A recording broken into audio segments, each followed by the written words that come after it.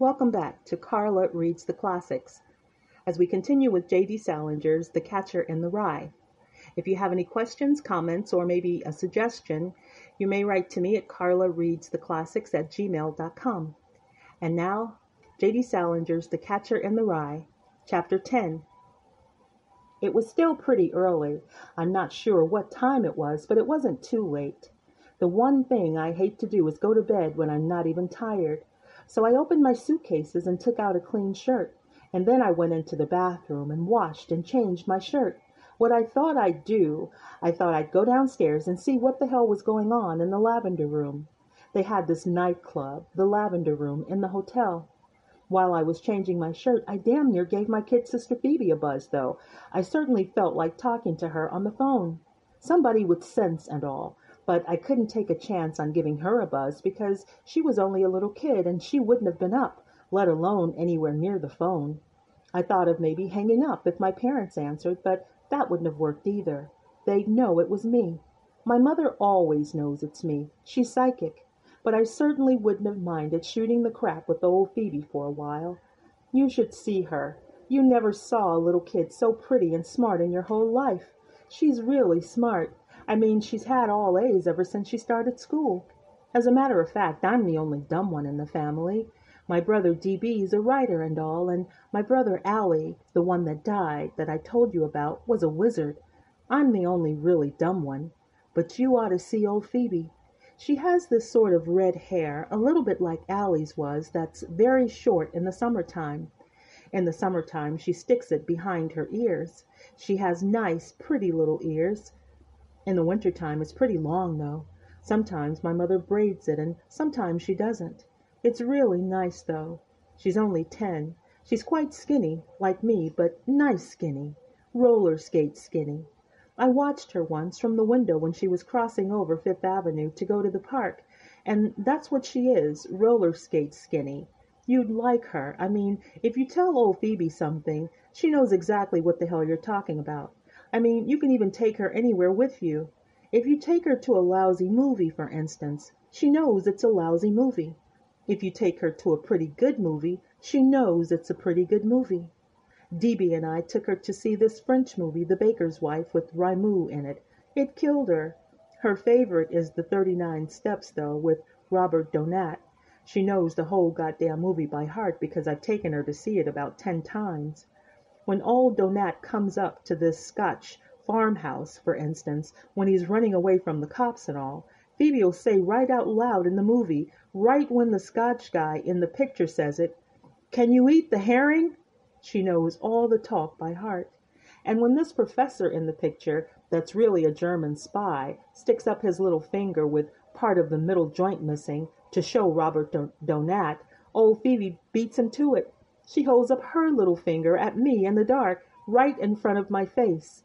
She's all right. You'd like her.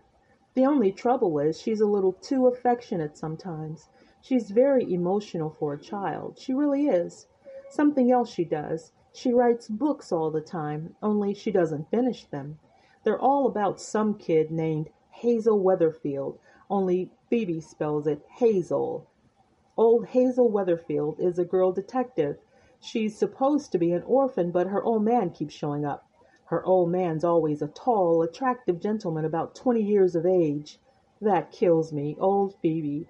I swear to God, you'd like her. She was smart even when she was a very tiny little kid. When she was a very tiny little kid, I and Allie used to take her to the park with us, especially on Sundays. Allie had this sailboat he used to like to fool around with on Sundays, and we used to take old Phoebe with us. She'd wear white gloves and walk right between us, like a lady and all. And when Allie and I were having some conversation about things in general, old Phoebe'd be listening. Sometimes you'd forget she was around because she was such a little kid, but she'd let you know.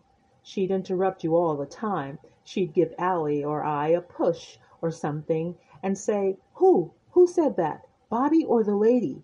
And we'd tell her who said it, and she'd say, "Oh," and go right on listening and all. She killed Allie, too. I mean, he liked her, too. She's 10 now, and not such a tiny little kid anymore, but she still kills everybody. Everybody with sense, anyway. Anyway, she was somebody you always felt like talking to on the phone. But I was too afraid my parents would answer, and then they'd find out I was in New York and kicked out of Pensy and all, so I just finished putting on my shirt. Then I got all ready and went down in the elevator to the lobby to see what was going on. Except for a few pimply-looking guys and a few hoary-looking blondes, the lobby was pretty empty. But you could hear the band playing in the lavender room, and so I went in there. It wasn't very crowded, but they gave me a lousy table anyway, way in the back. I should have waved a buck under the head waiter's nose. In New York, boy, money really talks. I'm not kidding. The band was putrid. Buddy Singer, very brassy, but not good brassy, corny brassy. Also, there were very few people around my age in the place. In fact, nobody was around my age. They were mostly old, show-offy looking guys with their dates, except at the table right next to me. At the table right next to me there were these three girls around 30 or so. The whole three of them were pretty ugly, and they all had on the kinds of hats that you know they didn't really live in New York, but one of them, the blonde one, wasn't too bad. She was sort of cute, the blonde one, and I started giving her the old eye a little bit, but then the waiter came up for my order. I ordered a scotch and soda and told him not to mix it. I said it fast as hell because if you hem and haw, they think you're under 21 and won't sell you any intoxicating liquor. I had trouble with him anyway, though. "I'm sorry, sir," he said, "but do you have some verification of your age? Your driver's license, perhaps?" I gave him this very cold stare, like he'd insulted the hell out of me, and asked him, "Do I look like I'm under 21?" "I'm sorry, sir, but we have our—" Okay, I said. I figured to hell with it. "Bring me a Coke." He started to go away, but I called him back. "Can't you stick a little rum in it or something?" I asked him. I asked him very nicely and all. I can't sit in a corny place like this, sober. Can't you stick a little rum in it or something? "I'm very sorry, sir," he said, and beat it on me. I didn't hold it against him, though. They lose their jobs if they get caught selling to a minor. I'm a goddamn minor. I started giving the three witches at the next table the eye again. That is, the blonde one. The other two were strictly from hunger. I didn't do it crudely, though. I just gave all three of them this very cool glance and all. What they did, though, the three of them, when I did it, they started giggling like morons. They probably thought I was too young to give anybody the once-over. That annoyed hell out of me. You'd have thought that I wanted to marry them or something. I shouldn't have given them the freeze. I should have given them the freeze after they did that, but the trouble was I really felt like dancing. I'm very fond of dancing sometimes, and that was one of the times. So all of a sudden I sort of leaned over and said, "Would any of you girls care to dance?" I didn't ask them crudely or anything, very suave, in fact, but goddammit, they thought that was a panic too. They started giggling some more.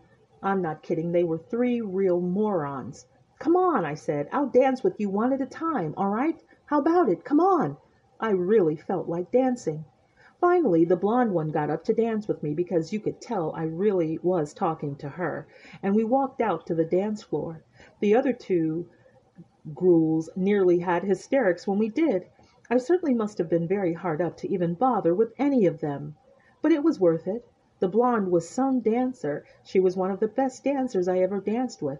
I'm not kidding. Some of these very stupid girls can really knock you out on the dance floor. You take a really smart girl, and half the time she's trying to lead you around the dance floor, or else she's such a lousy dancer, the best thing to do is stay at the table and just get drunk with her. "You really can dance," I told the blonde. "You ought to be a pro. I mean it. I danced with a pro once, and you're twice as good as she was. Did you ever hear of Marco and Miranda?" "What?" she said. She wasn't even listening to me. She was looking all around the place. I said, "Did you ever hear of Marco and Miranda?" "I don't know. No, I don't know." "Well, they're dancers. She's a dancer. She's not too hot, though. She does everything she's supposed to, but she's not so hot anyway. You know when a girl's really a terrific dancer?" "What'd you say?" she said. She wasn't listening to me even. Her mind was wandering all over the place. I said, "Do you know when a girl's a really terrific dancer?" "Uh-huh."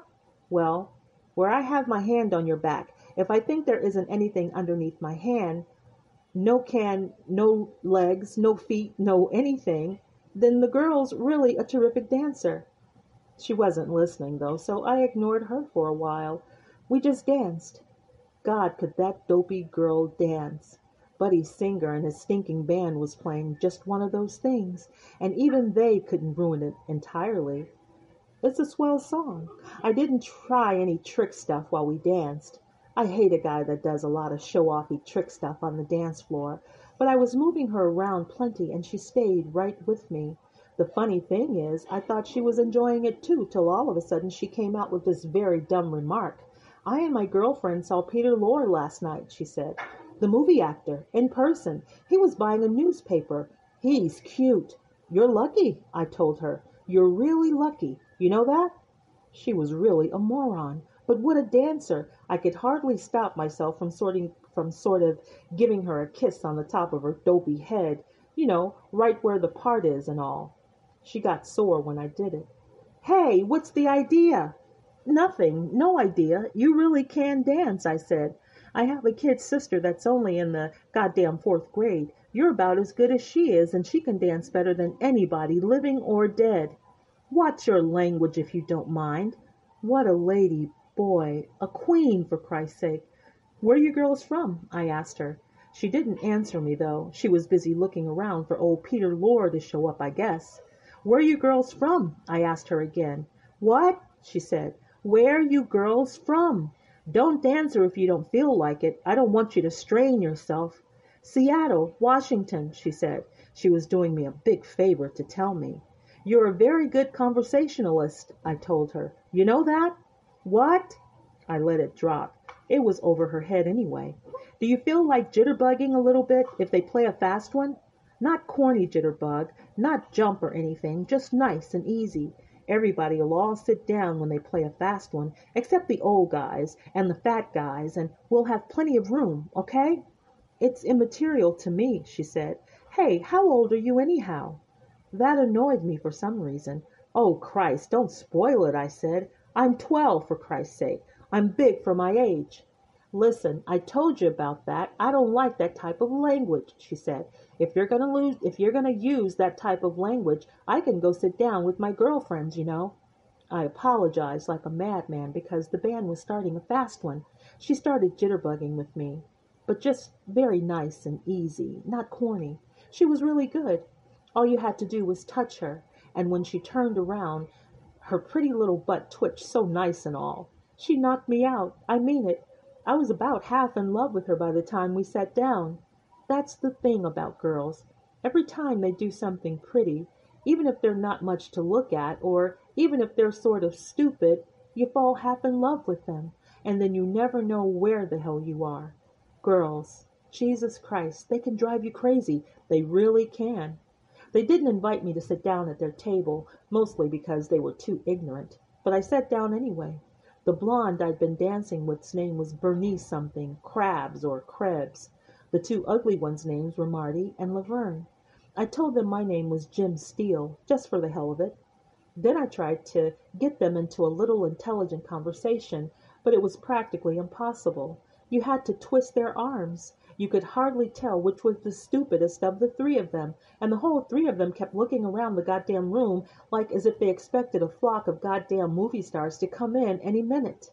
They probably thought movie stars always hung out in the Lavender Room when they came to New York, instead of the Stork Club or El Morocco and all. Anyway, it took me about half an hour to find out where they all worked and all in Seattle. They all worked in the same insurance office. I asked them if they liked it. But do you think you could get an intelligent answer out of those three dopes? I thought the two ugly ones, Marty and Laverne, were sisters, but they got very insulted when I asked them. You could tell neither one of them wanted to look like the other one, and you couldn't blame them, but it was very amusing anyway. I danced with them all, the whole three of them, one at a time. The one ugly one, Laverne, wasn't too bad a dancer, but the other one, oh, Marty, was murder. Oh, Marty was like dragging the Statue of Liberty around the floor. The only way I could even half enjoy myself dragging her around was if I amused myself a little. So I told her I just saw Gary Cooper, the movie star, on the other side of the floor. "Where?" she asked me, excited as hell. "Where?" "Oh, you just missed him. He just went out. Why didn't you look when I told you?" She practically stopped dancing and started looking over everybody's heads to see if she could see him. "Oh, shoot," she said. "I'd just about broken her heart. I really had. I was sorry as hell I'd kidded her. Some people you shouldn't kid, even if they deserve it. Here's what was very funny, though. When we got back to the table, old Marty told the other two that Gary Cooper had just gone out. Boy, old Laverne and Bernice nearly committed suicide when they heard that. They got all excited and asked Marty if she'd seen him and all. Old Mart said she'd caught a glimpse of him. That killed me. The bar was closing up for the night, so I bought them all 2 drinks apiece, quick, before it closed, and I ordered 2 more Cokes for myself. The goddamn table was lousy with glasses. The one ugly one, Laverne, kept kidding me because I was only drinking Cokes. She had a sterling sense of humor. She and old Marty were drinking Tom Collins's in the middle of December, for God's sake. They didn't know any better. The blonde one, old Bernice, was drinking bourbon and water. She was really putting it away, too. The whole 3 of them kept looking for more movie stars the whole time. They hardly talked, even to each other. Old Marty talked more than the other 2. She kept saying these very corny, boring things like calling the can the little girl's room, and she thought Buddy Singer's poor old beat-up clarinet player was really terrific when he stood up and took a couple of ice-cold hot licks. She called his clarinet a licorice stick. Was she corny? The other ugly one, Laverne, thought she was a very witty type. She kept asking me to call up my father and ask him what he was doing tonight. She kept asking me if my father had a date or not. 4 times she asked me that. She was certainly witty. Old Bernice, the blonde one, didn't say hardly anything at all. Every time I'd ask her something, she said, "What?" That can get on your nerves after a while. All of a sudden, when they finished their drink, all 3 of them stood up on me and said they had to go to bed. They said they were going to get up early to see the first show at Radio City Music Hall. I tried to tell them to stick around for a while, but they wouldn't. She said, so we said goodbye and all. I told them I'd look them up in Seattle sometime if I ever got there, but I doubt if I ever will. Look them up, I mean. With cigarettes and all, the check came to about $13. I think they should have at least offered to pay for the drinks they had before I joined them. I wouldn't have let them, naturally, but they should have at least offered. I didn't care much, though. They were so ignorant, and they had those sad, fancy hats on and all, and that business about getting up early to see the first show at Radio City Music Hall depressed me. If somebody, some girl in an awful-looking hat, for instance, comes all the way to New York, from Seattle, Washington, for God's sake, and ends up getting up early in the morning to see the goddamn first show at Radio City Music Hall, it makes me so depressed I can't stand it. I'd have bought the whole 3 of them 100 drinks if only they hadn't told me that. I left the lavender room pretty soon after they did. They were closing it up anyway, and the band had quit a long time ago. In the first place, it was one of those places that are very terrible to be in unless you have somebody good to dance with, or unless the waiter lets you buy real drinks instead of just Cokes. There isn't any nightclub in the world you can sit in for a long time unless you can at least buy some liquor and get drunk, or unless you're with some girl that really knocks you out. End of chapter 10.